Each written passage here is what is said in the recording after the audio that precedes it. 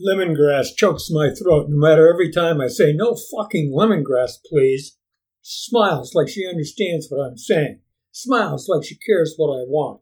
She brings a big bowl of the soup, which is excellent. Except, of course, it's full of immigrant spice and I can't eat it. And I wonder again why I come in here, except to see this girl who works here. She ignores me with an unconscious boredom that can only be racial. Or maybe she just doesn't give a good goddamn about me and what I want. Next door, there is a plato grande of chile verde cooked the way I like it, except those guys put cilantro in everything, which, unbelievably, tastes worse than the lemongrass. And when I say no cilantro, they say si and scribble on the ticket, then smirk because they know the cook doesn't give a damn and won't bother to read the ticket. He just listens to the jabber. The waiter screams through the kitchen door and cooks the order the way he likes, which is to throw a big handful of cilantro in like he's the big shot chef, sprinkling herbs as his creation goes out the door. I start fishing dumplings out of the bowl, slurping seasoned ground pork wrapped in tasty, chewy dough, simmered with cabbage, sprouts, onions, and kale and broth, seasoned with spices from foreign lands where the people are all beautiful, and fucking lemongrass.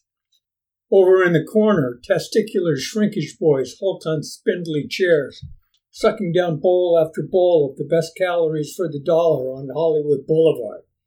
Heads too small, physiques too big, they surreptitiously gobble pills while they eat, flexing muscle as they concentrate hard on spearing the elusive dumpling with damnable chopsticks.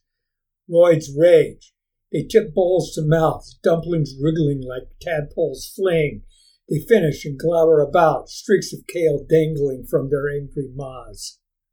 I send the soup back as I do every night, repeating, "No lemongrass," as slowly and distinctly as possible.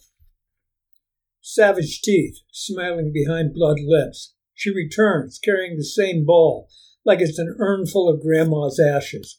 Even more lemongrass floats on the surface. "I had the cook add extra dumplings for your trouble." She sounds like a Connecticut Yankee educated at Yale, faking orgasms. "Thank you," I say. She ignores me. "What is your name?" She turns her back. "What time do you get off?" She walks away. "No fucking lemongrass," I tell her shapely behind.